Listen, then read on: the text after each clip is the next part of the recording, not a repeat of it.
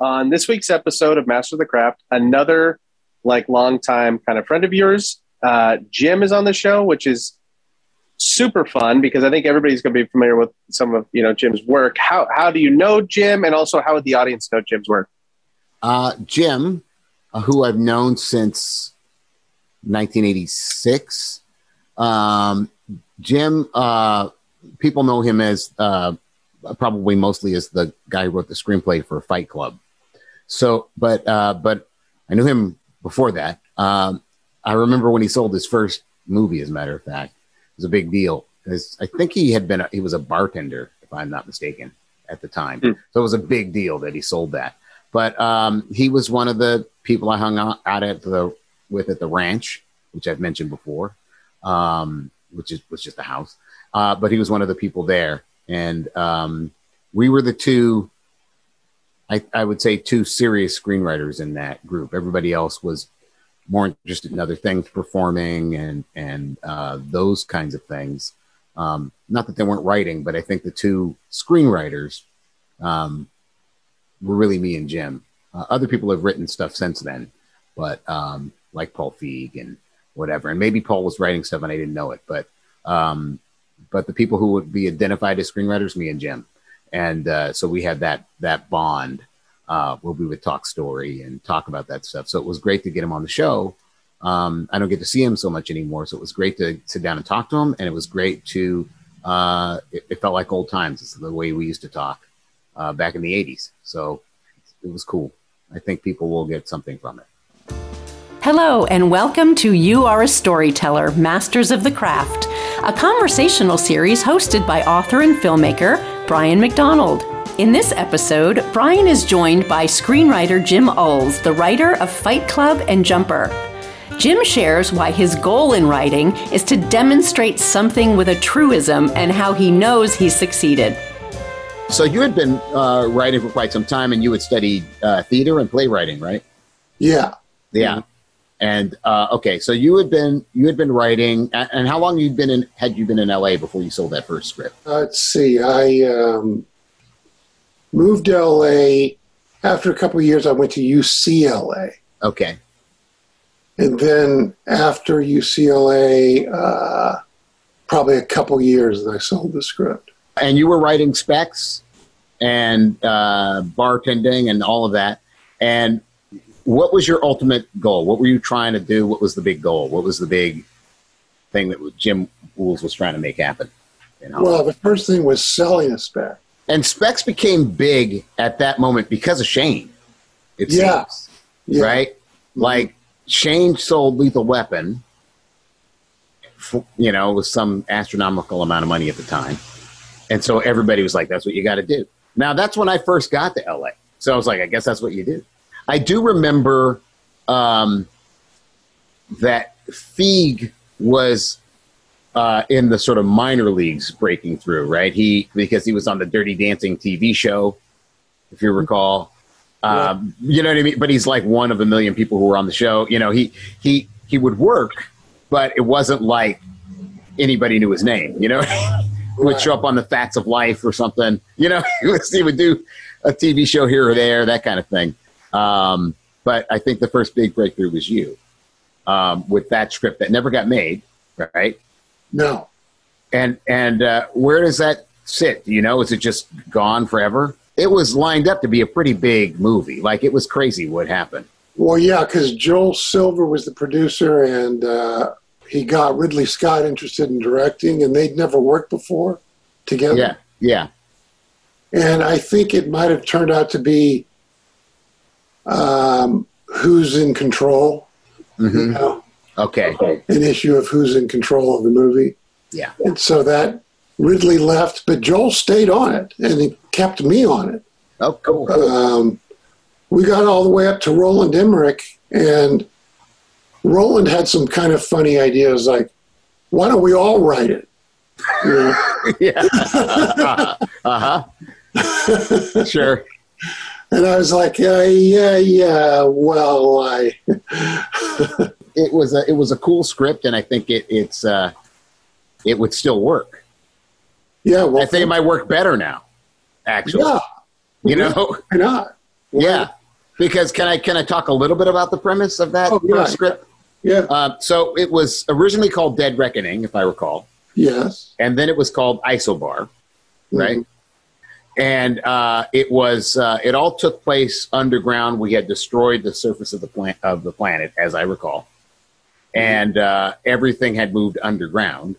And we had these sort of instead of airplanes, it was trains that went everywhere, right? Mm-hmm. And then there's basically a monster, an experiment, a monster, if I recall, that gets loose on these trains. And anyway, it was a cool thing. I'm surprised that nobody's done anything with it. It would be a graphic novel or a cool. There's a lot of things you can do with it. Yeah, that's true. I upgraded the train in my rewrite to being a magnetic levitation train before they actually. That's right. I remember that. Before they were actually out. Yeah. You were very nice to me at that time because I read your spec before it sold. And then when it sold, you let me read every draft. Oh, really? Yeah. You were like, you want to read? And I read every draft. Yeah. Yeah. I still have one of them. But yeah, you were I wanted to see, because I asked you, I wanted to see what happened from, your spec to, what eventually I thought would get produced. And so I just wanted to see what kinds of changes happened along the way. It was really educational. So when you sat down, for instance, to write Dead Reckoning, what was that process? I don't remember an outline. Was there an outline? I would do a quasi outline. Okay. I would do something where I had a lot of stuff in my mind, but I would just make notes to remind myself of things I thought I should put down on paper. But it was a little bit of a mix of both. Mm-hmm. Already having in mind and having some things on paper. And when you have an idea for a story, what does that look like? What does an idea look like? Like sometimes I'll have a premise and I know it's not a story yet, and I'll have to wait and let it cook for a little while. Yeah, that's what I call it too, a premise without a story. Yeah, and then it has to cook. It has to gestate. It has to grow. And sometimes that takes years. Sometimes it takes months. Sometimes it takes weeks. Sometimes it's taken me decades sometimes. Like, I had this idea 20 years ago. Now I can write that. There are also times when I've sat down, I go, I like this premise. I'm going to come up with a story for it. And I can do that. But sometimes I just let it cook. Is that the way you work? Do you understand that? Like I understand that as part of the process. So I just let it happen. If I get ideas, premises that don't keep moving into story, I put them on the shelf and I have them around to look at again. Mm-hmm. And how often do you go back to those? Oh, quite a bit, actually. I'm always trying to see if something sparks. Mm-hmm. I like it more when I forgot about them. Right, sure. They seem to come alive more. Mm-hmm. But I'm always scouring through all my different files on my computer to see what I've got in there, I used to write a bunch of stuff down, and then I figured out that the good stuff, at least for me, would stick around in my head. And the stuff that wasn't so good, I'd forget about. Right? So, but the good stuff would nag me almost. Yeah. Like, well, hey. That's a combination, because I do have good things that nag me. And then when I go back and read the notes on them, there were things that I didn't remember while it was nagging me. Okay. Some extra details and stuff like that. Okay, sure. Okay. And for you, I have a very specific thing that makes something a story to me. What is that thing that makes you go, this is no longer a premise or a notion or whatever. This is actually a story that I can tell? Well, I think it's a story is not something that happens to someone. A story is someone happens to something. Right. Okay. Sure. I might have even heard that from you. I'm not even sure. No, I didn't say that, but I should have. But I did not. When I get it to the point where I feel like I have a strong sense of the character, and there's something I want to explore in terms of having a story that demonstrates something important about life and humanity or whatever, actually demonstrates it, you know? Mm-hmm. That's the skeleton to start putting meat on, you know? And where did you learn that? I guess always just having something to prove. I want to prove something. I find often for filmmakers and screenwriters, there's something that hit them early in their lives, up and through their teens sometimes, but it can be really early, or really young, or it can be somewhere in their teens, but there's something that happens where they latch onto something and they're like, that's it. I've got to do that. I've got to do it that way. You know, the first movie Steven Spielberg remembers seeing in the theater is The Greatest Show on Earth. Big circus movie. That's kind of what he gave. You know what I mean? Like, that to him was the magic that grabbed him. So for me, it was probably Planet of the Apes. It was probably, the first one. Oh, what a good one. Yeah. So that was probably, it's like, that I got to do that. That's the thing. So was there a thing like that for you? Because I find that ends up being kind of a through line for people often. There were a couple things. Interestingly enough, speaking of Pierre Boulez, I was affected by Bridge over River Kwai because the obsession with proving we'll show them we can build a bridge. Right. When you're not supposed to be building a bridge. Right. And of Mice and Men, that just, I cried when he killed his brother. Yeah. And yet he had to kill his brother. Right. They're not actually brothers, but they're almost brothers. They're essentially brothers. Oh, yeah, right. Yeah, but that's just, because somebody's going to write that in the comments. So let's just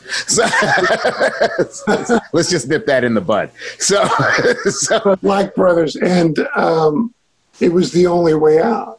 Right. When I saw that, I thought, God, the potency of having no way out is a strong. Was that the Burgess Meredith? Yes. Yeah. Mm-hmm. Lawrence of Arabia. Why? I don't know that I know entirely why. Some people say it's a bunch of sand, but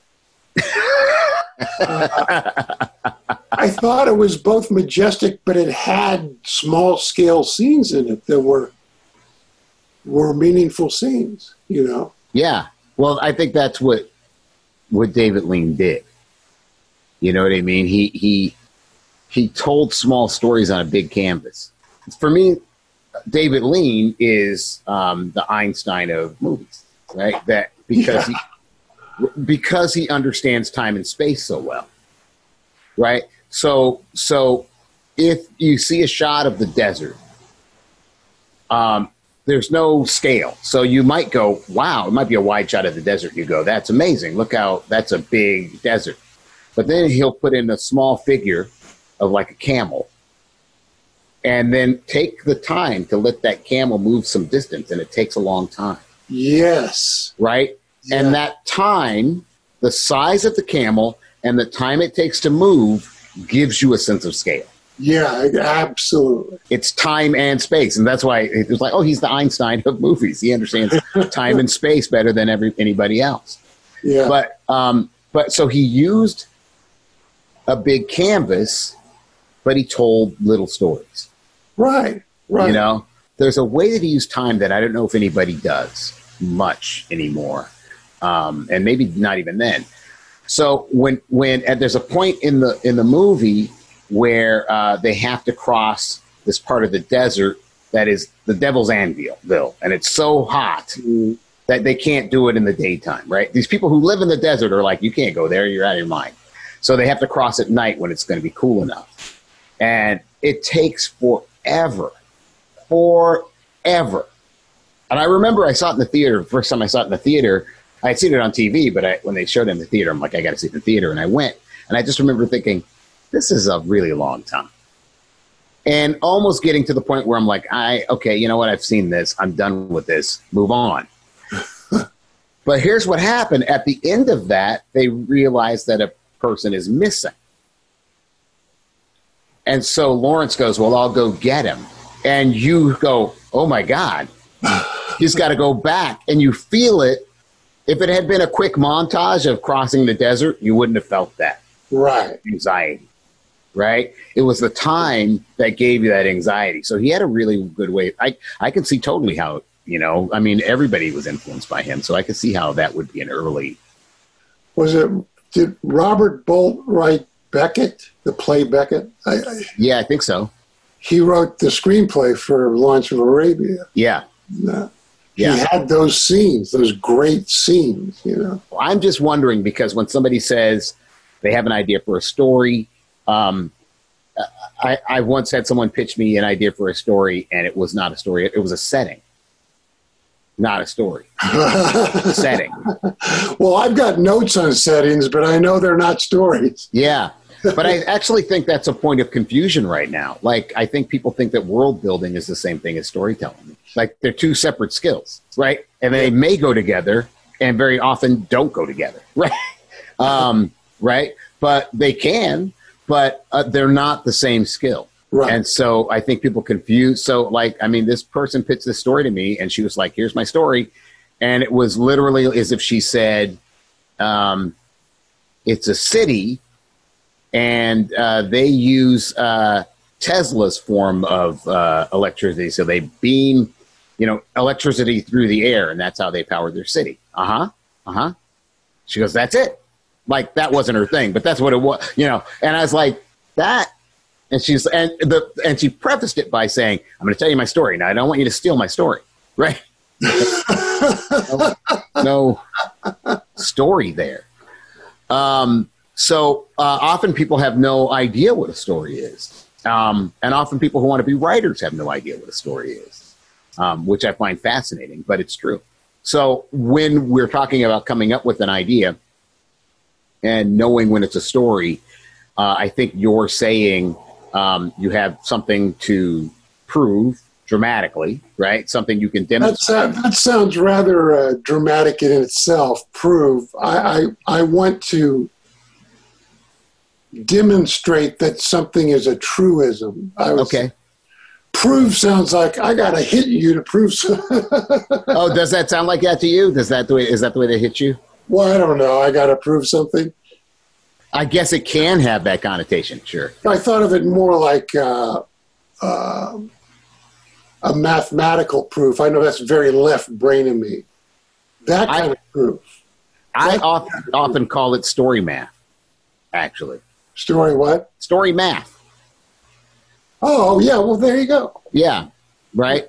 Because if somebody has an ending that doesn't work, for instance, what it means is this plus this does not equal your ending. That's what happened.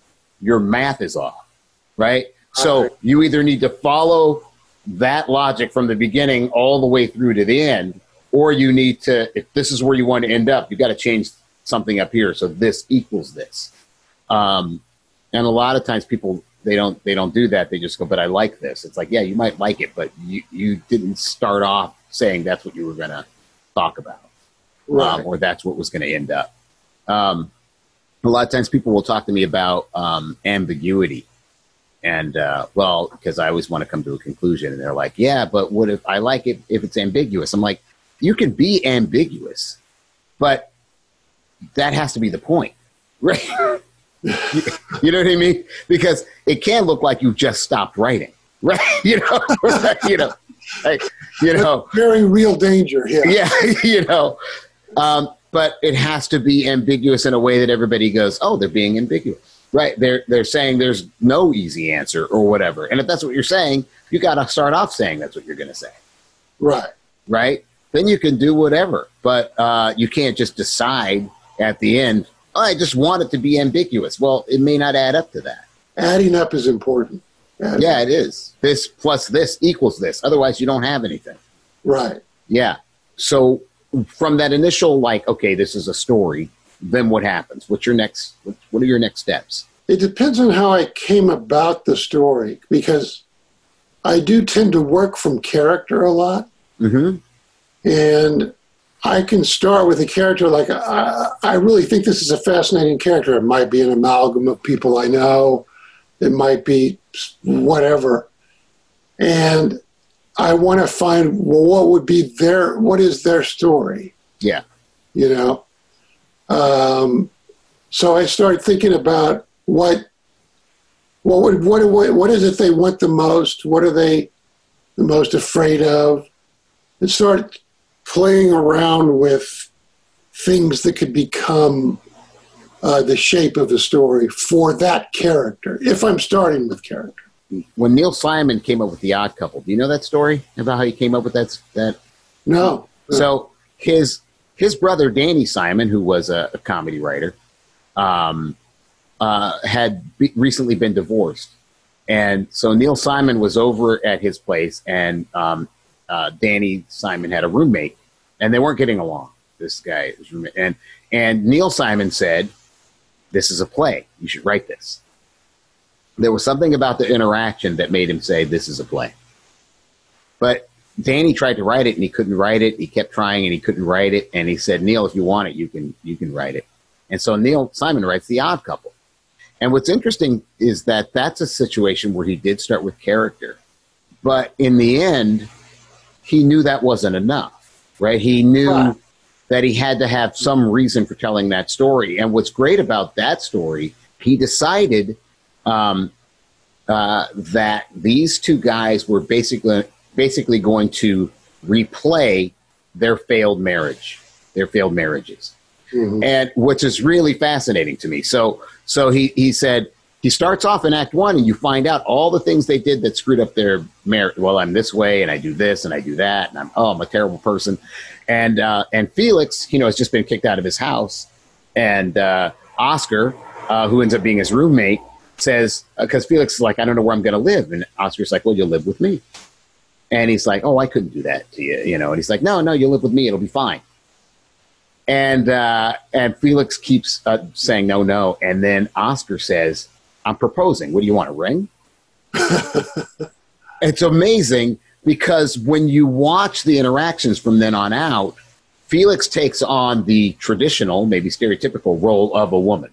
And is always like, you said you were going to be home. I had dinner on the table, blah, blah, blah, this and that. Their arguments are very much their marriages. In the end, they come out better for having gone through it that way with each other. They take a little bit of each other.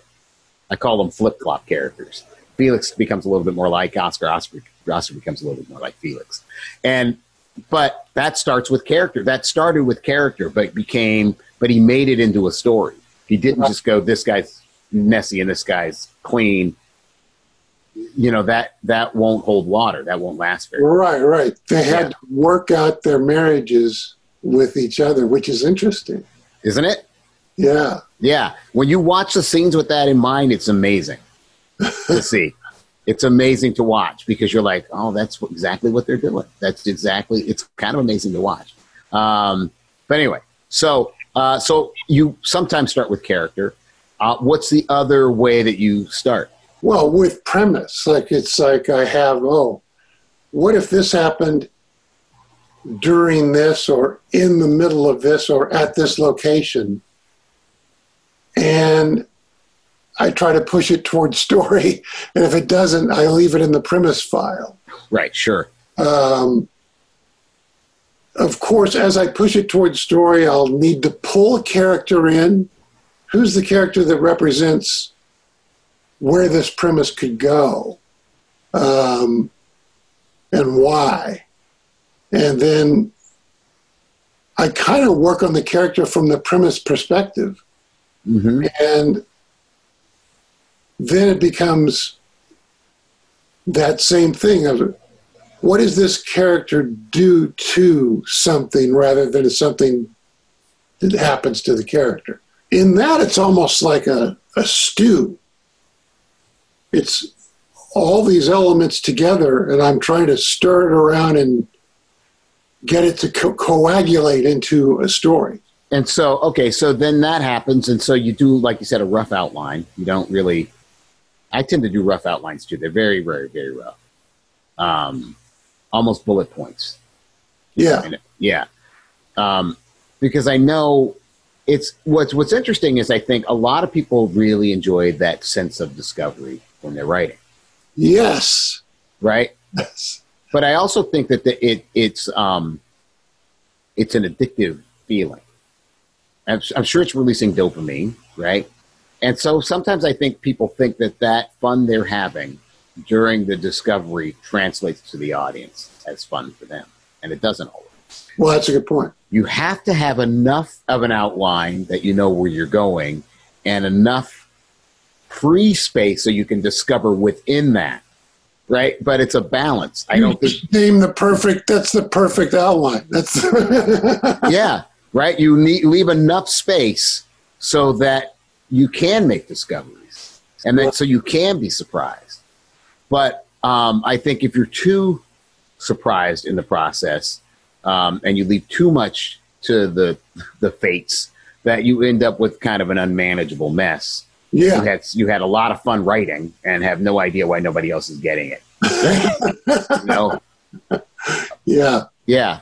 And I did that when I was a lot younger. I would write that way. Trying to, like, oh, this is just a fun scene between two people. And don't you think this is fun? And people are like, no, I don't know you. It's like, but that was also me working out how to write believable dialogue between characters. It was just it's like, when you're younger and you're learning how to do it, I think that you often fixate on one aspect or another for a while. Yes. So that you get that down, and then you can move on to another aspect, and then you get that down. Right. The problem is often people don't move, right? So, especially if they just come alive with sparkling dialogue, whether they think it is only or other people agree and say, yes, it is. Mm-hmm. And they just run with that, and that's the only thing they do. And it's like, right. you got to get a story here somewhere. Yeah, I once my barber said to me, he's like, "Oh, you write movies and screenplays?" I'm like, "Oh yeah." He said, "I want to write a movie." I'm like, "Oh, really?" And he goes, "Yeah." He goes, basically, and this is what you get a lot too. People just want to know the format because they think that's what you have to know. And so he says, well, I just want to know what a script looks like. I already know what I want people to say. It's like, wow. Okay. Yeah. So you're an expert then. I don't need my help. I mean, what he didn't know about screenwriting was, it's not, he's a barber. Why would he know? But a lot of people who aren't barbers come at it that way. I know what I want people to say. Right. And just tell me the format and I'm good. I can't tell you how many people come to me with format questions, which you don't even need to answer anymore. Like when we started, there was no such thing as a screenwriting program, right? So you don't even need to answer that question. Get this program and your thing will look like a screenplay. Right. It's a way of not learning. When people learn, what are the tools? Oh, and this is how I make the dialogue. And it's like, yeah, you're not doing the hard work of actually learning how to make this work. You're not doing the hard work of learning how people interact with one another. You're not doing the hard work of observing life. You're not doing the hard work of learning how to get exposition out, but make it sound like natural dialogue. You're not, there are all these things they aren't learning. Also not learning how to tell stories with pictures, right? So It's like, how do you do that without dialogue? Oh, I don't even think about that. Well, it's moving pictures. That's what it is. That's what they call movies. Right. So maybe you should think about that too. So there's a whole bunch of things. It's like, the stages of learning. So you have unconscious incompetence, then you have conscious incompetence, then you have conscious competence, then you have unconscious competence, right? So my barber was in the unconscious incompetence stage, right? Well, I could write a movie. How hard can it be, right? But if you sat him down for half an hour and told him all the things he didn't know, all of a sudden he would have this conscious incompetence, right? Oh, I didn't know you had to do all that. I didn't know you had to do all of that. Now, I remember with the script that I was talking about when we started with Isobar or Dead Reckoning, I don't remember any drafts. When you pull it out of the typewriter or print it out, that first time, is there another part of the process? I tend to only, I'll just write one draft. I think that was one draft because I've done all the stuff we're talking about. Yeah. I'm not a big fan of the phrase writing is rewriting. And I'm not saying it's not true, but I'm saying what it says to people is that is a necessary part of the process. And I would say it's often part of the process, but it isn't necessarily part of the process. Right. That like anything. Right. Yeah. And so what that often means for people is that they don't have to know what they're writing about. They just type and type and type and think that magically a story emerges from their typing, and that in the rewrite process they'll find it out. That's a terrible way to approach a first draft. It is. It is. But that's what people do. Someone said that the second draft is to make it look like you knew where you were going to begin with the first draft. And I'm like, well, you could just know where you're going. I don't understand. You know what I mean? You could know. Yeah. Why wouldn't you? It wouldn't hurt to know in the first place. Yeah. So, now sometimes it changes as you work. So that's another aspect of it, right? Sometimes you're working and you're like, oh, I thought I was writing about this, but it shifts a little bit. Right. Now, sometimes it shifts because that's just the natural, as you go through and try to demonstrate this thing, different things come up in that discovery process, and you're like, oh, that's interesting. I seem to be veering this way or that way because the characters are taking me there or whatever it is. Sometimes, though, I've noticed people will abandon their original idea because it's hard. And then so they pivot so they don't have to do the hard work. And that's really interesting. And if I find myself in a place where I want to pivot, I will make sure that, is it because this is hard or is it because this is true? That it goes this way instead of that way. And I don't know if people ask themselves that question enough.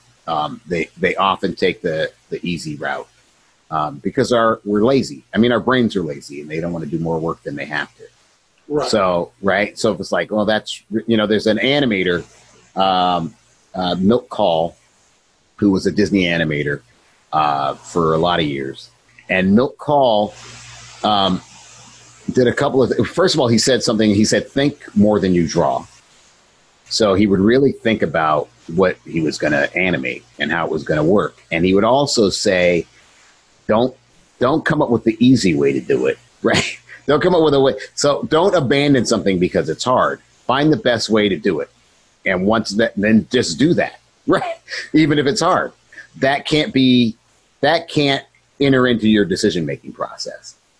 Right. And I find that with writing, often writers will take the easy way. And sometimes the easy way out is not to deal with a particular emotion, right? Not to write that scene that's going to be hard to write or whatever. They'll take the easy way out and their pieces suffer for it. Yeah. Yeah. I don't know if that's what you've seen. Well, I've certainly seen that. I've also seen where they complicated their Act One too much, and they think, well, they come to the same conclusion. It's too much. It's too hard. Mm-hmm. So I'm going to switch directions. When in fact, there were ways to uncomplicate Act One. And as you and I know, clarity, if you don't have clarity, you don't have anybody reading or watching your material anyway. Right. No, it's true. They're not, it's like, well, if they just work through this, if they just slog through this, no, they're not gonna slog through it.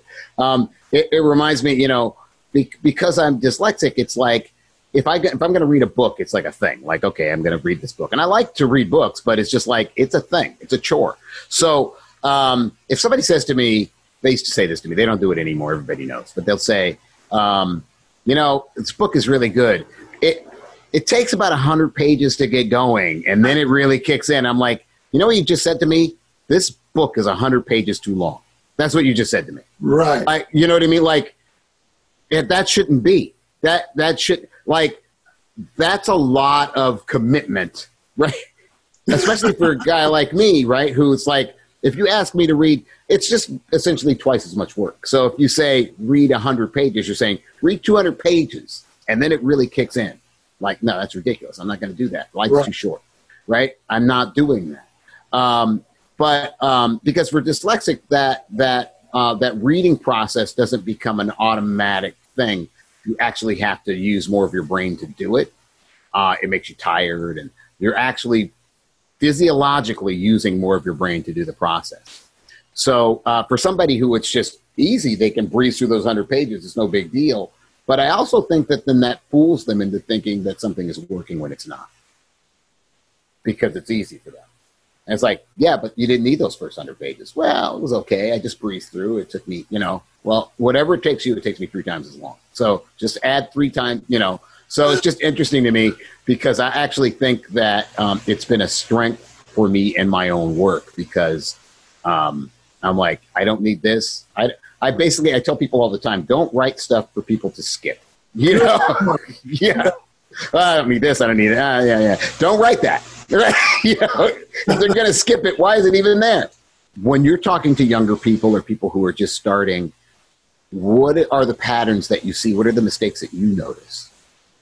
And maybe what were some of the things that you had early on? Well, for one thing, whenever I notice his mistakes, I had those mistakes early. Okay.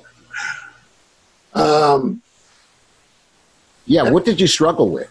Exposition is something that people struggle a lot with, and they can do it in big or little ways. Last week, I found out that somebody in real life, a brother, said sis to his sister. Really? Yeah, for real. We're in a phone call, and he says, sis, because I don't believe it. I see it, I don't believe it. I don't believe it either.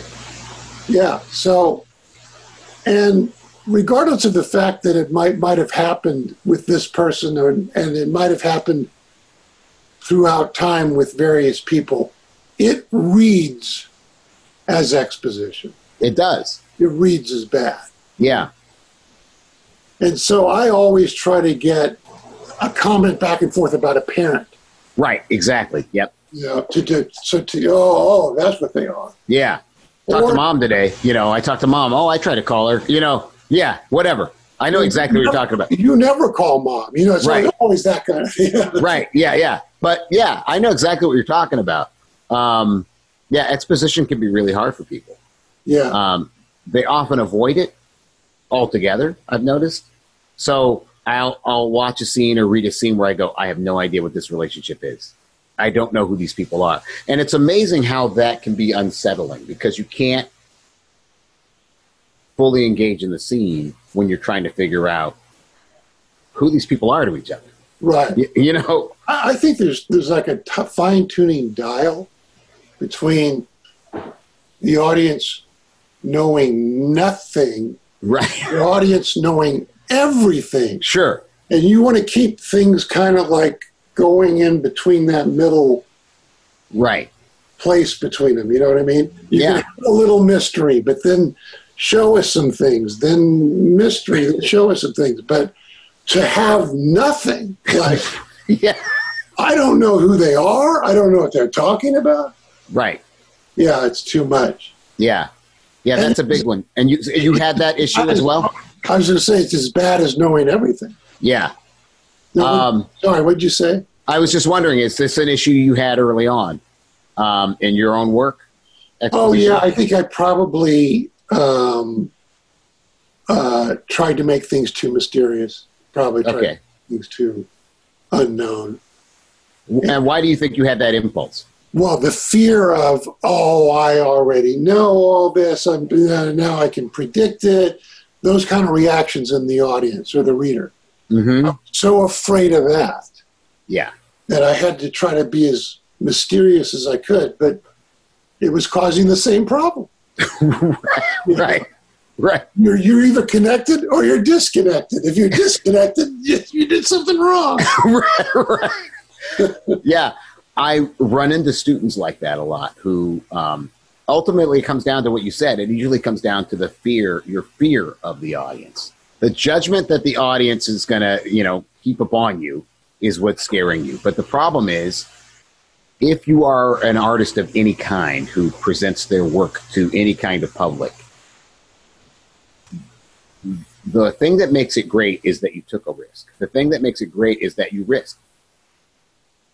Creating art and putting it in the world is a brave thing to do.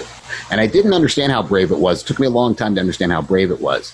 Everybody's nervous, no matter who they are, no matter how big they are, the day their movie gets released. Are people going to like it? Are people going to love it? Right? Are people going to hate it? And it doesn't matter. In fact, I think the bigger people get, the more pressure there is on them. I remember when Spielberg had nothing but a big string of hits, nothing but hits. That couldn't have been an easy thing, right? My next one has to do that too. My next one has to be the highest grossing movie of all time too, or whatever. Like it had to, there's a pressure. People think you don't have that pressure when you succeed, but I think that actually the pressure increases often. Because then you have a place to fall from. Right. Right. Yeah. So that audience. In addition to that, Brian, we all learn as we go and get better, but we have peaks and valleys. We make some of the most obvious mistakes after we shouldn't have. And when you're on a run of success, and that happens, something's like not quite as smart, and it sounds a little expositional. It's like, you with all these hit movies? Right. So then you're just lambasted for it. Yeah, but that's the gig. It's a risky gig. That's just it. Every actor knows it that goes out and on a stage or in front of a camera. It's risky. Anyway, so that makes people sometimes write unclearly because they know that's safe. Yes. That's what I was doing, and it was a mistake. Yeah. So are there other mistakes, other things that you see?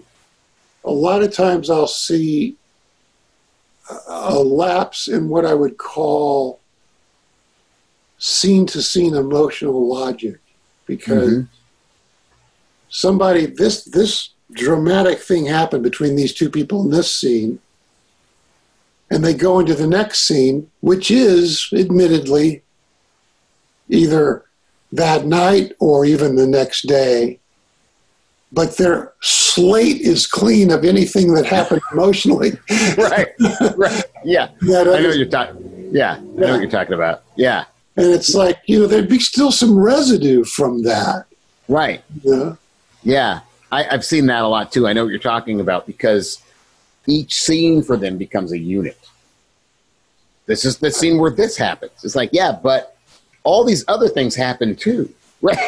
So they're going to inform this scene. Oh, I was just going to say what I call shoe leather, which is writing a bunch of stuff down in dialogue that you don't need. Like, do you have a pen anywhere? Yeah, it's at the top drawer in the second. Oh, okay, yeah.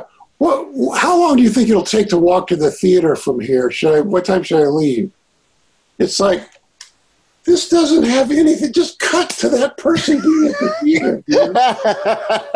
Well, there's a scene in Norma Rae, which I go on and on about because I always do. But there's a scene in Norma Rae where there's going to be a meeting at this church, a union meeting.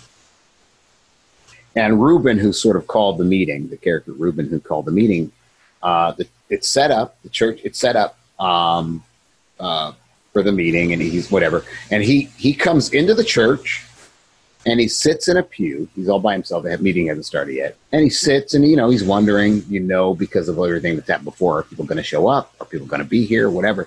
But it's just him sitting, and then they cut away. And I'm like, no one writes that scene because they think they have to make something happen in that scene, right? But something did happen. Something that happened was nothing. Right. It was a guy thinking and wondering, is this working? Is this happening? Are people going to be here? And it's okay to write a scene that didn't have any dialogue in it, or to have somebody, think about it. A whole crew had to get there and set up, put up lights, and all that stuff had to happen. for that guy to walk in and sit there, and most people want to make something happen. And so because they want to make something happen, they write a bunch of stuff you don't need. Right. Right? And the whole point of the scene was he waited and nothing happened. Right. Right. There's also a scene in that movie it's a cut. Sally Field's father in the movie has a heart attack and dies at this factory. And this factory is a very hard place to work and very brutal. And actually, before he has this heart attack, he asks his supervisor, he's like, I'm not feeling too well. I think I need to take a break. And they're like, your break's coming up in 20 minutes or whatever. You can. And then he goes back to work and he has a heart attack. Right. And so this is all part of the fuel that gets Norma Rae very excited about having this union. Excited is maybe not the right word, but gets her very charged about having this union. So anyway, he has a heart attack. And then the next thing we see is the funeral and the casket being lowered into the grave. And I think as it lowers, we reveal the family sitting there and crying. And that's it. That's the scene. Heart attack, funeral. No, dad died. What? Blah, blah. No, heart attack, funeral. That's what you need. The funeral doesn't go on forever. There's not a long elegy. Nothing. There's nothing. Yeah. And it's so economical and it's so perfect. It's really smart, and it's like, oh, these are people working at the top of the craft who know that that's enough.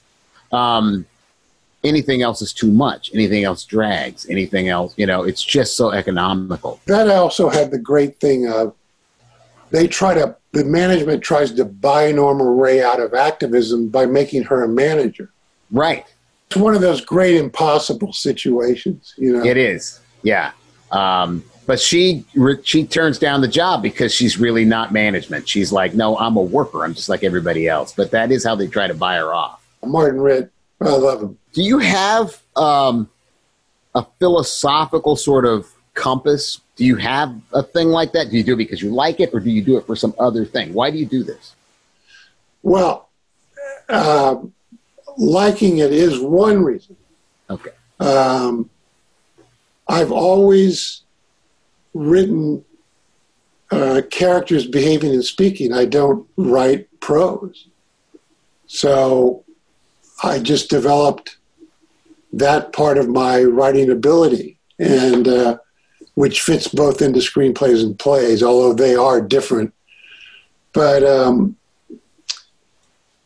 I also want to say something. Mm-hmm. I want to put people into difficult situations and see how they come out of it. I would like to write something that pulls in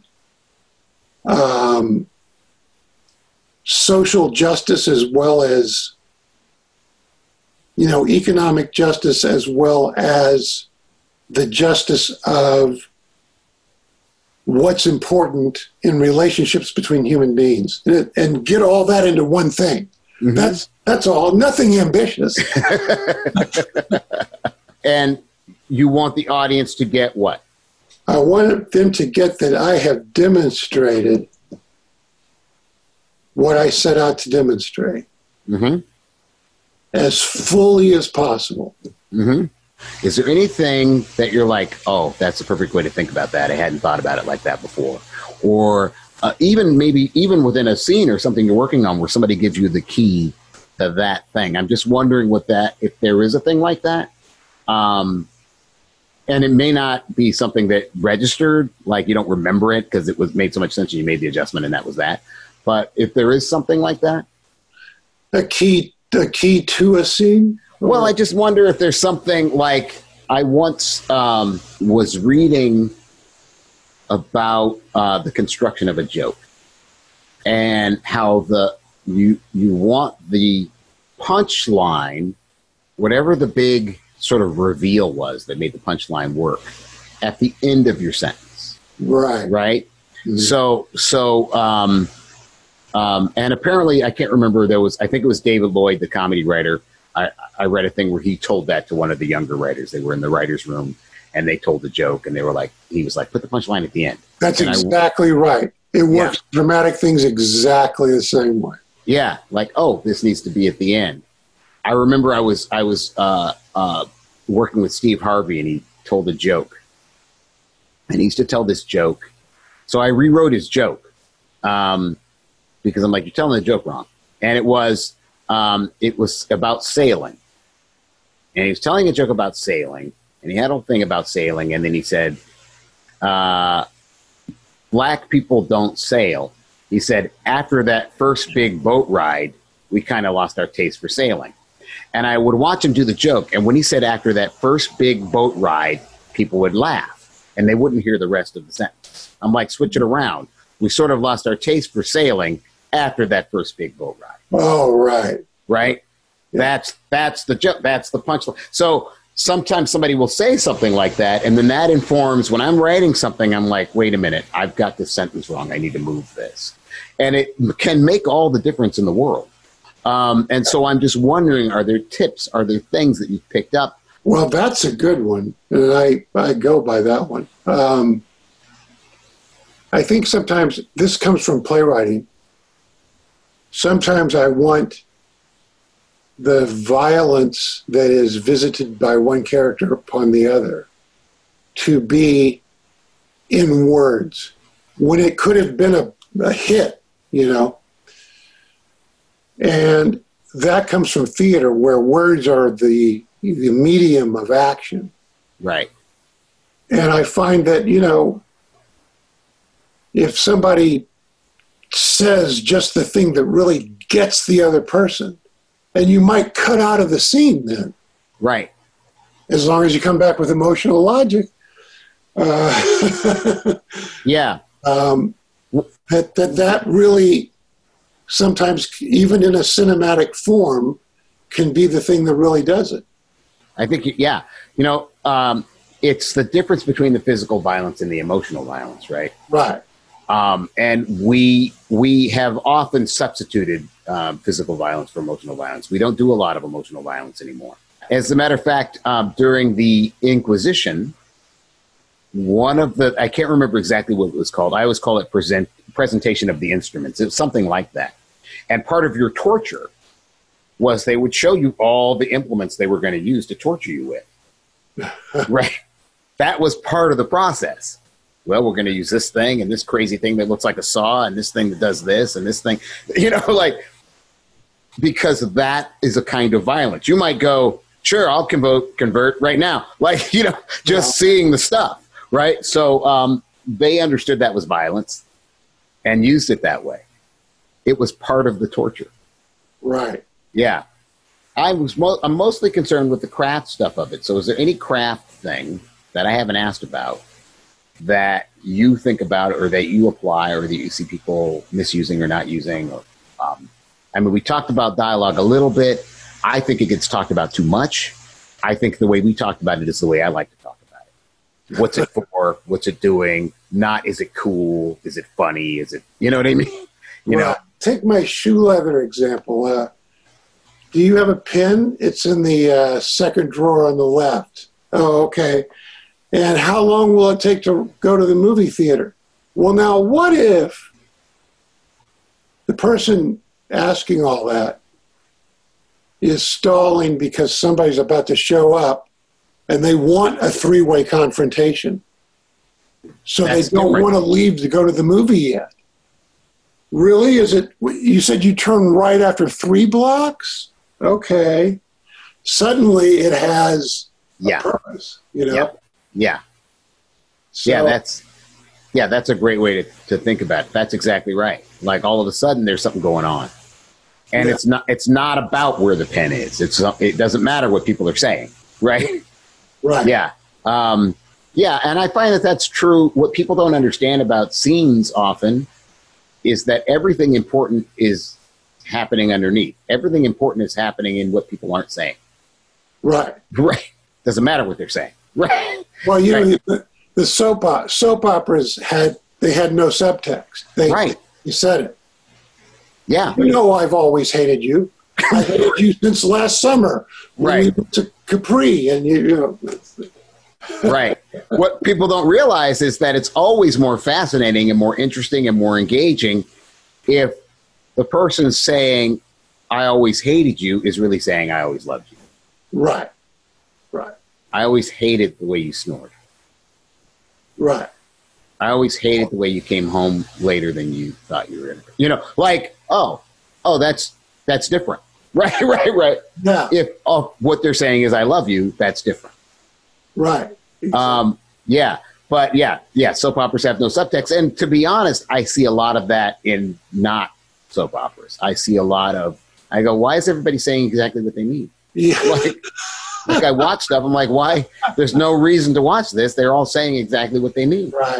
Right. You know? Bad when that happens. Yeah. Yeah, it happens a lot.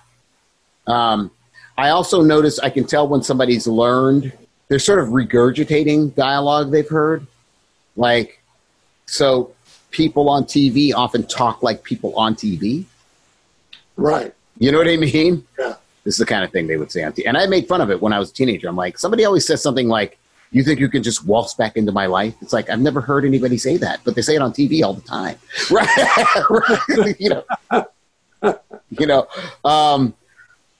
There's a kind of, it's like they've heard it somewhere or something like it on TV. And instead of looking at life and using that as their inspiration for the way people are speaking, they're looking at TV and using that, or they're looking at movies and using that.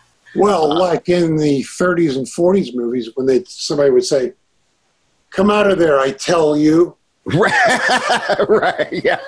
Which is, the writer had seen that in another movie. Right. Yeah. Yeah. Think about what happens on set when you have interesting dialogue, and the director finally goes, "Well, just say I never liked you." That happens on set. Right. Yeah.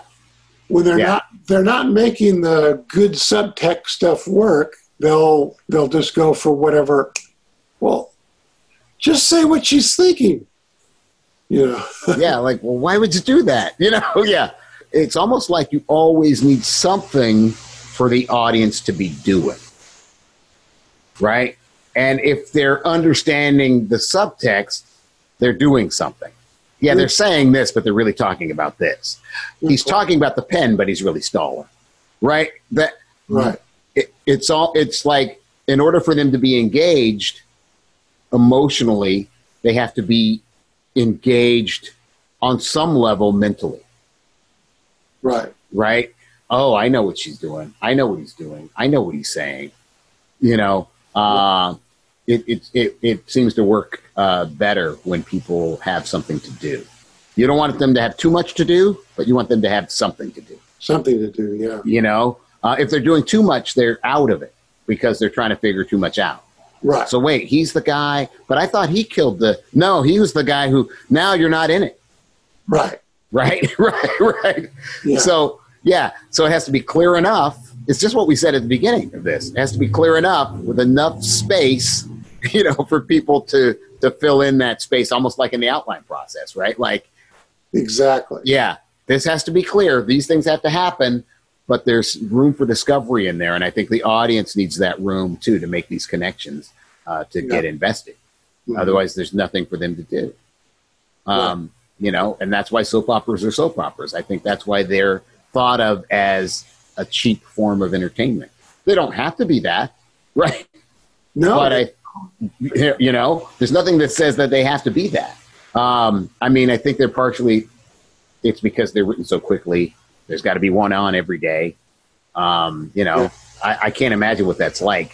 I did meet a soap opera writer. I don't know if you've ever talked to a soap opera writer, but it's a pretty fascinating process. Because I was one. Were you when? How did I not know this? This was right before the ranch, I think. Oh, okay. It was only for half a year, and I got out of UCLA, and I had to unlearn what I'd learned and write badly. Really? And know that I was writing badly. Yeah. That's amazing. I had no idea. I don't remember that. Maybe I knew it once upon a time, but I've completely forgotten that. Wow. Yeah. And so, what did you have to unlearn? Well, they said the exposition. They said everything that was on their mind. They said, it was just, I would turn it in and think they're going to scream at me, and they'd say, good, that works. It was crazy. Wow. When you started and sold that first screenplay, and the person I'm talking to now, what's the difference between those two writers? If you want to call it the right brain and the left brain, but whatever, the logical and administrative left brain, the totally free, exploratory right brain, always have an uneasy balance because the left brain is criticizing always what you're writing. That I got to a point where they just went together and would go forward like this. And without too much criticism hurting the, and without too much running all over the place by the right brain. And it was almost like bringing two threads together into the middle of a sewing machine and going like that. And that's really what changed about me, actually. Is it a smoother process for you now, or is it just as hard, just a different process? Oh, it's still hard. Yeah. But there is a lot of intuitive, yeah. It is better to have the left and right brain cooperating. Mm-hmm. Because that left brain can just, when I was starting out, it was just, that's bad. That's bad. That's bad. That's bad. Right. You got to get that under control. Yeah. Well, I always say to people, you can be a writer or you can be an editor, but you can't do them both at the same time. Right. Right. Yeah. But it's interesting that they work together, that your writer and editor work in concert. Yeah. And it took a long time for that to happen. I bet it did. Yeah, I just think that's good for people to know, that that's a normal thing. I think that people think they're doing it wrong when it's hard. I think the more people they see who they admire, whose work they admire, and they just go, it's hard, I think that's important, because when they're sitting there and it's hard, they can listen to all these shows and read all the screenwriting books in the world and all of that stuff. And they sit down and it's hard, and they think, well, maybe I didn't get it, or maybe I didn't understand it, or maybe it's like, oh no, it's just hard. What? No, yeah, right. It's just hard. Yeah. It's hard for all of us. It's not hard if you're bad at it. Well, that's true. It is true. That's true. It's really easy to do if you're bad at it, because you don't have any parameters. You have nothing you're trying to reach for. You have nothing, you're not trying to make sure that there's subtext. You're not trying to make sure, you're not trying to make sure the exposition gets out clearly. You're not trying. So it's easy. But I always say it's a target. The more you know, the smaller the target gets that you're trying to hit. And it gets harder the more you know, not easier the more you know. That's good point. Good point. Yeah. And I think that's important for people to know, because it when they sit there and they're all by themselves and there's no Jim Wools telling them what to do or no Brian McDonald telling them what to do, they think, oh, well, how do I do this? It's like, you know what? I'm in the room by myself too when I'm in, and I don't have all I have. I do like to say I bring Rod Serling into the room with me. I bring Pataczewski into the room with me. I bring, I have what they have done. I have what I have learned from them. I can sort of consult them as I work, but it is really just me in a room. And that's the way it is. And you just get used to that idea and get used to the idea that it's hard. So I think that's a really good way to close. Well, thank you for having me on.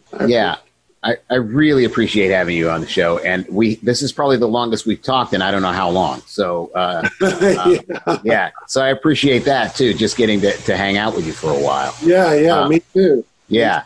So we should do this again with no show. We don't need a show to talk. We don't need a show. We can just hang out. We can just hang out And people were like, oh, I wonder what they talk about when nobody's, it'll be nothing, but it'll be a nice mystery for people. So anyway, Jim, thank you so much, man. And I'll talk to you soon. Thanks for watching You Are a Storyteller. If you have any questions or if there's a topic you'd like us to cover, leave a comment below or email us at hello@beliefagency.com.